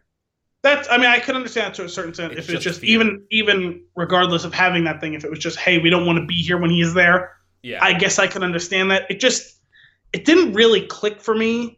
I don't know. I don't know why. Yeah. Well, and that's the thing. Like I said, like it ends up not really playing a role that much. Yeah. It kind of drops off by the end. Yeah, it felt like a lot of hype for no real stakes. The only thing that it really did was it introduced you to like the fact that or it tried to show you how terrified people are of this guy, and it also showed you how far his character will go for his brother. Yeah, and from that standpoint, that all makes sense. But I want to jumping ahead, showing little things that happen that don't feel like they have a big impact, but are just I feel like just enough to give you a little bit more about another character. The whole cop, saving the girl cop, Mona Lisa Saperstein. Yes, Jenny Slate. Thank you. Saving Jenny from outside. I don't know what happened to her. She was beat up or something. Bringing her in, going through the risk. You start to find out a little bit more about the nurse's story through her, but you don't actually end up finding out that much about her. You just find out she was her old neighbor. It was the son's friend. They used to be friends. The son is dead. That's really all you get out of that. Yeah, And that still confused me a little bit. And actually, that was the thing that I marked down was, like, I was expecting something slightly different in the two of theirs relationship. yeah. I'm still not 100% sure how she got to the revelation that he killed her son. That's the one that I was talking about. That if you're not paying really, really close attention, it happens too quick and you miss it. Yeah, I mean, because the two of them were talking on the radio, and when she's done with the radio conversation, is when she confronts him about it. But I thought I was following along closely enough, but I was a little distracted. Yeah, so I'll get to. We'll talk about that in a second because that was the third point I've had about like these plot points getting rushed. But what happens with her though? There's nothing really that important that happens with the cop. You get a little bit of insight and like it pushes the story along so that you kind of get a background of what happened to Jodie Foster's character, the nurse's character. One of the things that it really did for me was when Everest is pushing her through the halls. Mm-hmm. And what is Sterling K. Brown's character's name in this? And I don't know how, like I feel weird calling him Sterling. So he's Waikiki. Waikiki, right. So Waikiki is, as he's walking down the hallway, he notices her and he notices that she's a cop based on her boots.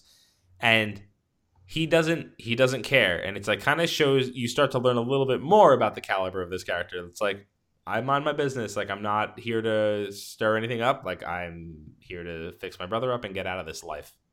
And he's also, the quote-unquote honorable one of the whole bunch. Yes. You know what I mean? Yeah.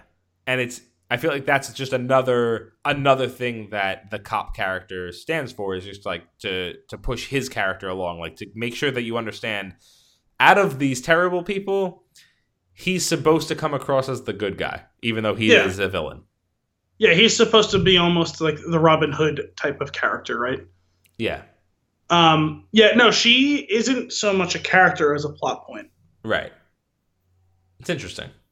And not just one singular plot point, too, because like you said, she actually carries out several. She advances the plot with the nurse. Mm-hmm. She reveals, kind of as a foil almost, what Waikiki is all about, as well as, to a certain extent, what Everest is all about. Right.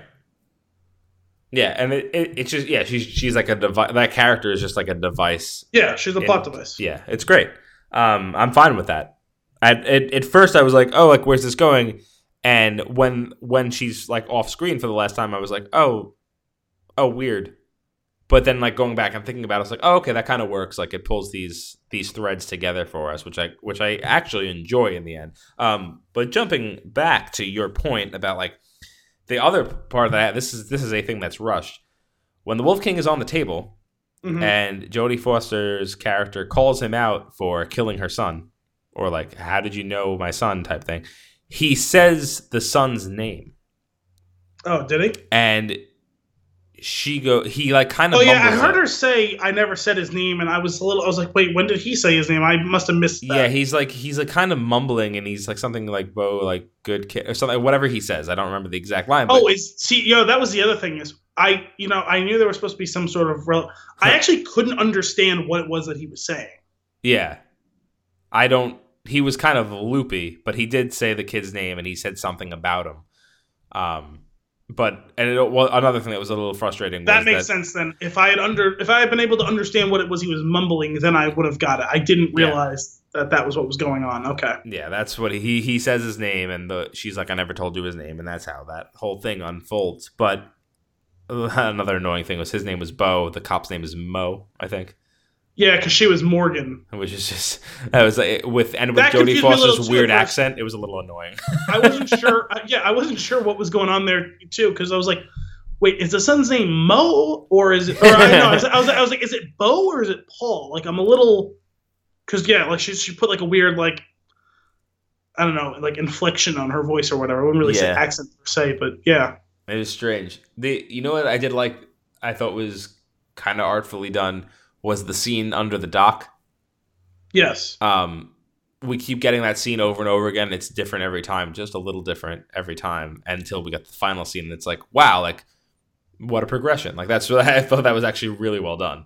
Yeah, that actually fooled me because I thought the whole thing was going to be like, He stepped on a needle or something. no, I thought it was going to be that the cop Morgan was supposed to be like watching him or something, and that he was like, because it looked like they were kind of playing like hide and seek, that like Yeah. the way it was tracking Yeah. behind him. I thought he found a body and then was killed because he saw too much, Oh, gotcha. and it was on her watch, and I was assuming that was what it was going to be all about. Yeah. But then once they revealed that that's how it all went down, like that, it was kind of it was almost a Memento-esque. Yeah. It was well done, that scene. Camera those trick. scenes. Mhm. That would, yeah, it was really cool. Once it was done like that, I was like, oh, that's kind of cool too. Okay. Yeah, like the way it plays out is like he's kind of running on the beach having a good time. The next time you see it, it's kind of just the dock and the waves crashing up against it, and then another scene of him standing under the dock, and then the next scene that you see is just the needle on the floor. And then you see it again, and he's standing still where the needle was, and in the final scene, it's an older person in, I think, the same clothes, if I remember correctly. No, see, that was what threw me. He was running around. He was running under the dock, Mhm. wearing a red shirt, Oh, okay. and he runs past a column Yes. out of sight, and then Yeah. you see a body laying in a white Yeah. T-shirt. That for that final one.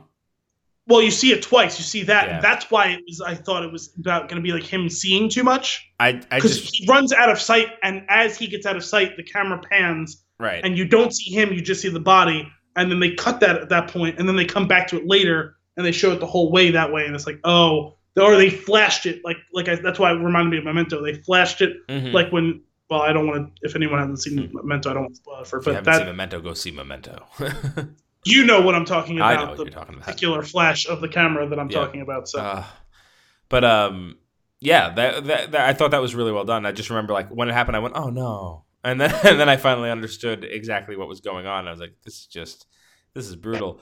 But the Wolf King character, it's really funny because I had seen the trailer, like I said, a long time ago, and I haven't seen the trailer since. And I forgot that Jeff Goldblum was in the movie. And when this was happening, and the character was like, they were driving the character up, and they was coming on screen. It's like we were about to find out who it was. I was like, what awesome person is this going to be? I was like, is this going to be like a Harvey Keitel? Is this going to, because I forgot completely. And then when it was him, I was like, oh, you. I love you. No, see, I remember that he was going to be in it, and I knew he was at some point. But they did a little bit of trailer trickery. I won't say that like the trailer live, but the way they cut it, Yeah. it made that scene that he was in the trailer look a little different than what it was that actually ends up going down. Mm-hmm. The So- rules, without the rule breakers, honey, where would you be? Yes, because the way that trailer is cut and everything, there's no indication that he's injured and like mortally wounded, right? Yeah. So I was a little curious to see how that all shook out. I thought he was going to be part of some sort of warring faction that was in there. So Right. I knew he was still going to be in it. But when they first, and I was playing a little catch up at the beginning when Zachary Quinto made the call saying about the Wolf King coming and this and that, and I was like, it was only after like they were finally getting there before they showed him that I was like, oh, that's got to be who Jeff Goldblum was, because I was assuming that Right. he was going to be in the movie, and then someone else was going to be revealed as the Wolf King. Yeah. You know what's funny? Thinking back on the trailer, and I had rewatched the trailer a few times today when I was trying to pull some things together. I do remember thinking like more along the lines of, oh, this kind of feels like a Free Fire. Like it feels like all of this is going to take place almost in the same room with a lot of crazy tension and fighting going between these characters, but it doesn't play out that way at all. The Yes, trailer I was does pitch it also that way. yes, it was that whole scene with him looking through Yeah. the slats there that I thought that was going to be the case. Right, for sure. I was totally on the same page with you on that one. Interesting though, but his character, I love Jeff Goldblum so much. I ultimately ended up being a little disappointed with how short his role in this was, and really the character is just Goldblum being Goldblum. Yep. Which at this stage in his career, that's probably enough for the most part, right? Yep. Especially in a smaller role. Mm-hmm. Like if he was doing that across an entire movie, maybe it would get a little old. What about his role in Grand Budapest? Well, that's what I'm saying. He's always Oh, very short roles. You know what I so mean? great. It's so great. Because he entertained me a lot in that, but I feel like if he had more screen time in Grand Budapest, he would have annoyed me. Oh yeah, for sure. Yeah, you got it. He's a small dose kind of guy. But I do think that they wasted him just a teeny bit, but even more so, Zachary Quinto. Like they could have put anyone. Yeah, like that like secondhand crony guy could have played that character instead. Yeah, and it would have been fun. Yeah, that was a little silly. His character was a little over delivered. It's like, but it's whatever. I didn't really care. It wasn't terribly offensive to me. no, it wasn't offensive. It just kind of was a little bit of a head scratcher. Yeah, it was weird. We get to see Jeff Goldblum be like kind of a dick in a really great way. Like the character be a dick with the. I mean, he's usually kind of a dick. Yeah, but like with the line, I forget what the son says. Like that's like when I knew like I had to do whatever. He's like, that's the thing that makes you soft or something like that. And I was like, ooh, burn. It was that's when I realized I wanted to grow up and be just like you or something like that. Mm-hmm. And he said, and that's why you grew up soft. Yeah, things like lines like that or words like sayings like that. Oh my god, and then follows it right up with here. In case I don't make it, take this. Hopefully, you'll be able to figure out what to do with it. Yeah, it's just But what he's really saying is, you were such a disappointment. And then he walks out of the room. Like, it's 100%. Terrible. Oh, my God. But yeah, you're right. And Jeff Goldblum is, like, underutilized in the movie. Like, he's in the movie for maybe, like, a grand total of, like, 8 minutes? Yeah, if that. And probably 4 of those minutes, he's kind of unconscious.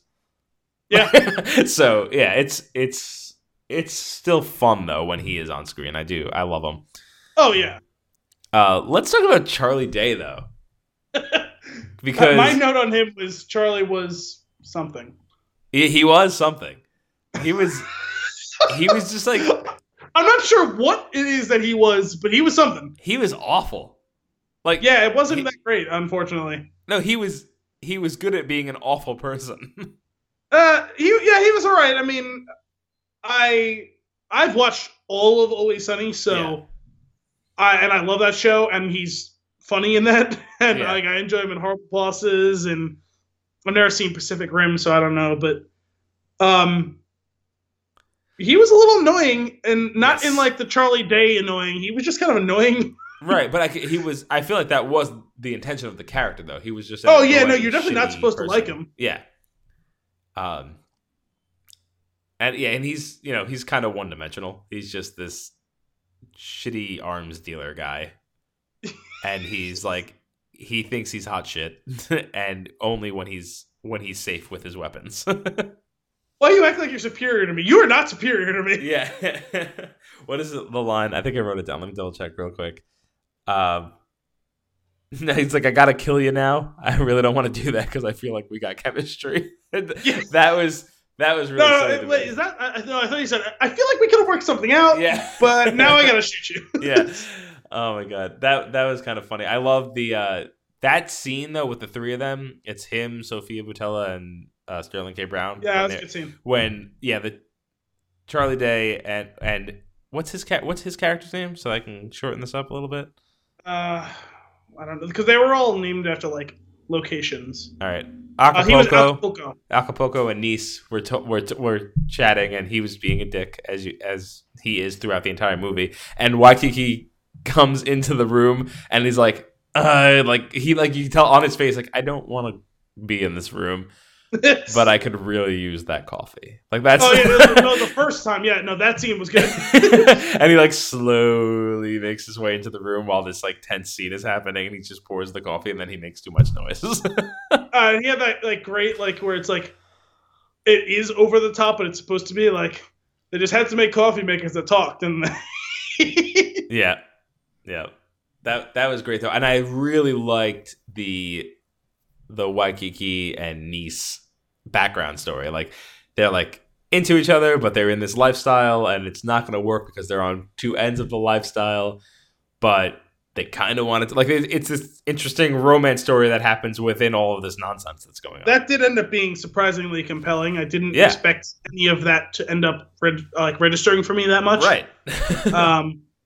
But that ended up being surprisingly, and again, it's just the chemistry between all of these actors and actresses ended Right. up being really good because yeah, the same thing. Like even the scene, like you said, the first part of that scene when he interrupts him getting the coffee, and then later on, the conclusion of all of that when he ends up ultimately killing Acapulco, like Yeah. that whole scene too. Like all three of them were good in that, and it was a cool little bit of surprise and betrayal and this and that. You know what I mean? Where he shoots him in the back and it's unexpected, and then he's not dead because he's wearing a Kevlar suit vest. Not even a bulletproof vest. He's wearing a bulletproof suit vest. Right. Which is great. Also, I did kind of get a kick out of him when she walks in the room and he goes, "Nice," and she goes, "Actually, it's pronounced niece." And he goes, "No, I was talking about your butt." Like, Yeah, that's terrible. It was one of those. It's so bad that it's good lines. I think her character was the best though. I liked the story of like the assassin, that like the high end assassin.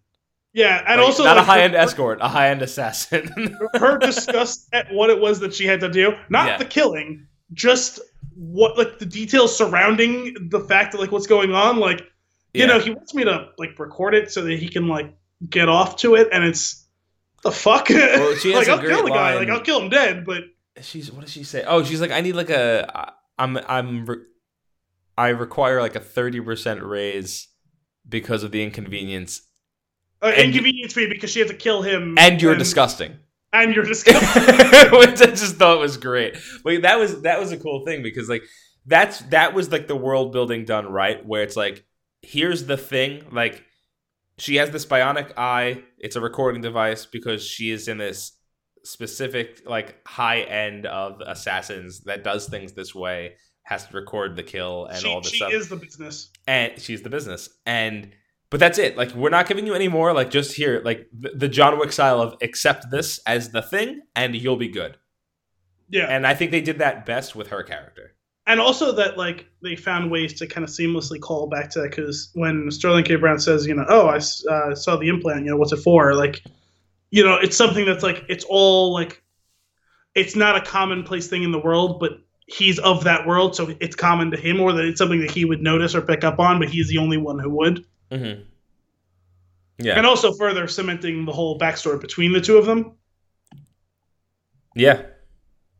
I enjoyed that a lot. I also enjoyed like to prove their like that they are actually like very much into each other, like how she stays behind to keep people away while the doc saves him and gets him out of there. I'm glad you brought her up too, though, because by the time that her time on screen was over, I was thinking, man, like she's kind of like become on her own, like she's a certified like action star. Yeah. 100%. She's really good. Mm-hmm. Well, Kingsman, Atomic Blonde, this, like, yes, kicking ass in all of them. Like, and that's I think a failing a lot of times in action movies where they cast women in that sort of roles. Not that I have a problem with that part of it. I just think a lot of times they end up being miscast. They pick actresses who can't sell it, mm-hmm.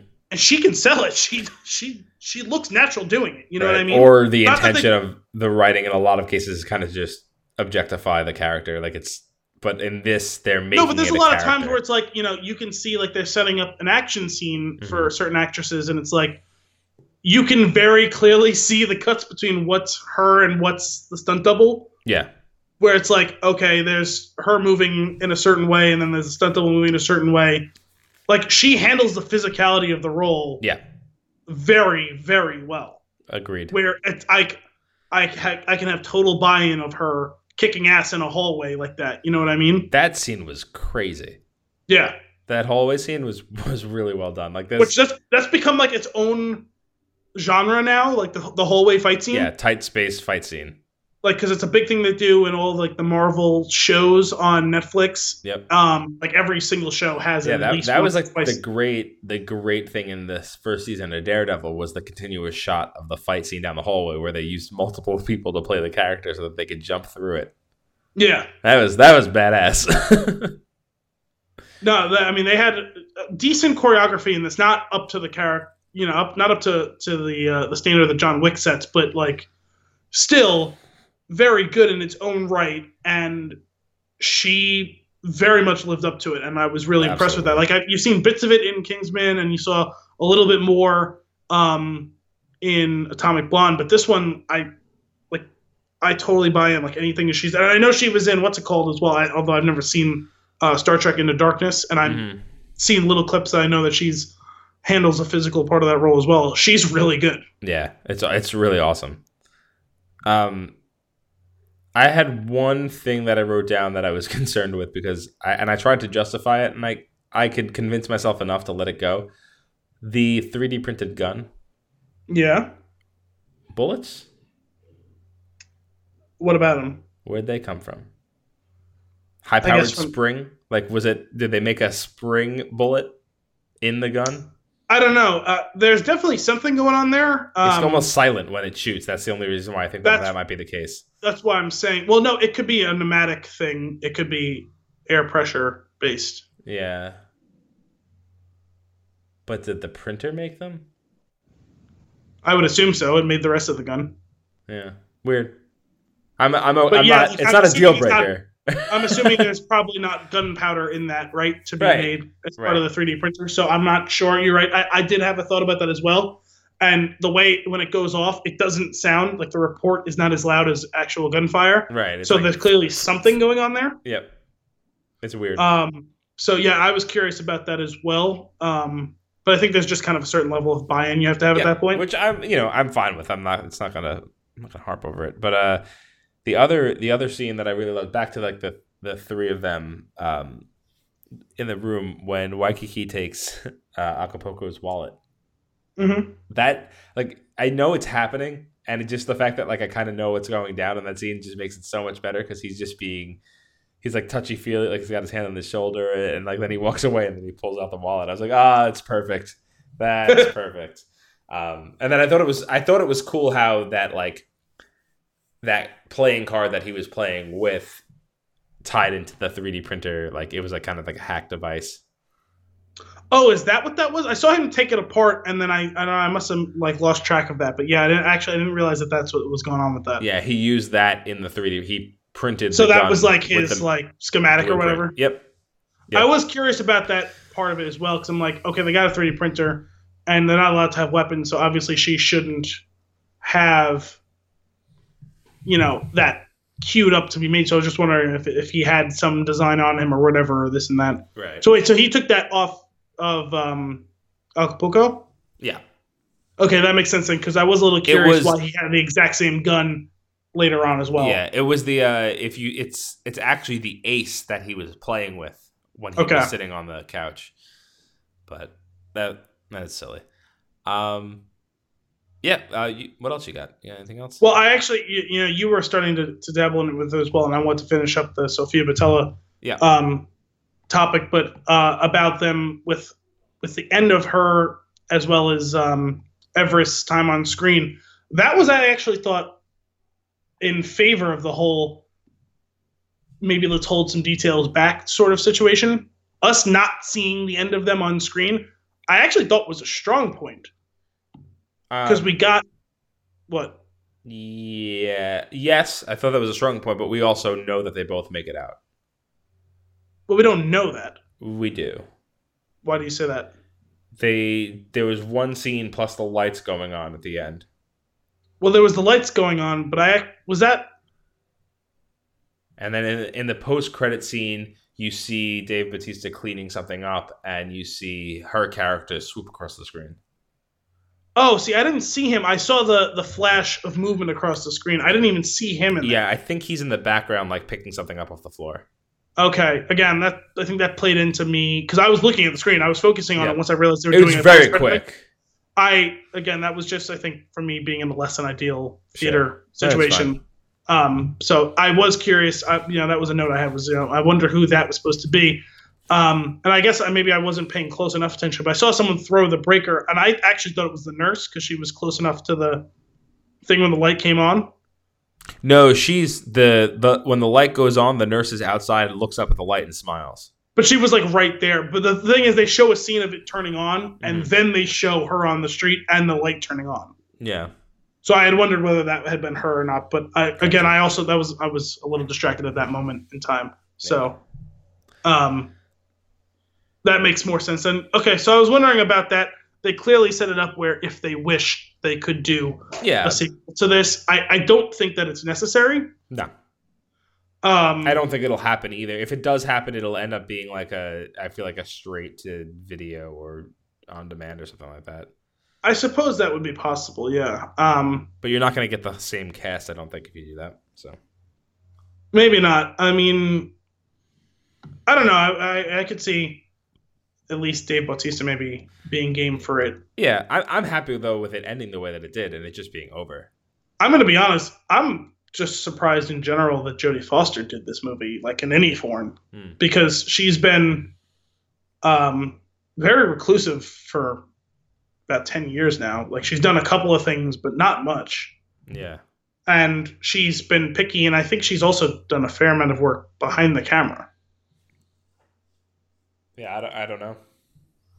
I was entertained by her. It was a pleasant surprise seeing her in this role at all. Yeah, it was cool. I liked the character. I enjoyed watching the character. I wouldn't say I liked the character, but yeah, it's like a weird thing. She has one really, really great line though. There's no water in LA, but it's raining assholes in here. That was pretty great. But yeah, no, I actually liked that they showed the two of them kicking ass, and then they showed them with nearly insurmountable odds, and you're just kind of assumed that they're probably not going to make it, and then in the end, it seems, I guess, that you would lean on towards them being all right, and that maybe it'll be business going on. Right. But yeah, because the way it's set up and the way that it goes down, you're perfectly okay with accepting them going down the blaze of glory. Yes, because it's like they've done what they had to do, and they either restored their honor or live with honor or whatever. And actually, that was kind of heartbreaking that I know what she basically said, if you think that it was that I'm the reason that your brother died, then, go ahead and do what you got to do. But the fact is, I mean, she did unintentionally kill him, right? But it's all the collection of choices that you've made in your life that led you to that point, right? Mm-hmm. But I actually did think that was a pretty good scene. That is good. Definitely. But I kind of like that was just kind of faded to black on the two of them, and they didn't, you don't know 100%, like, because you don't really need to at that point. Yeah, like, you don't need to. And I would have been okay without the post-credit scene and without the idea that they might be okay. I was okay. I was accepting that they were out, but I'm good with it either way. Yeah. I just thought that it was one of the rare times where holding something back, I think, worked out in that way. I agree. It was well done. Cool. What else you got? No, I think that's probably about it, actually. Sweet.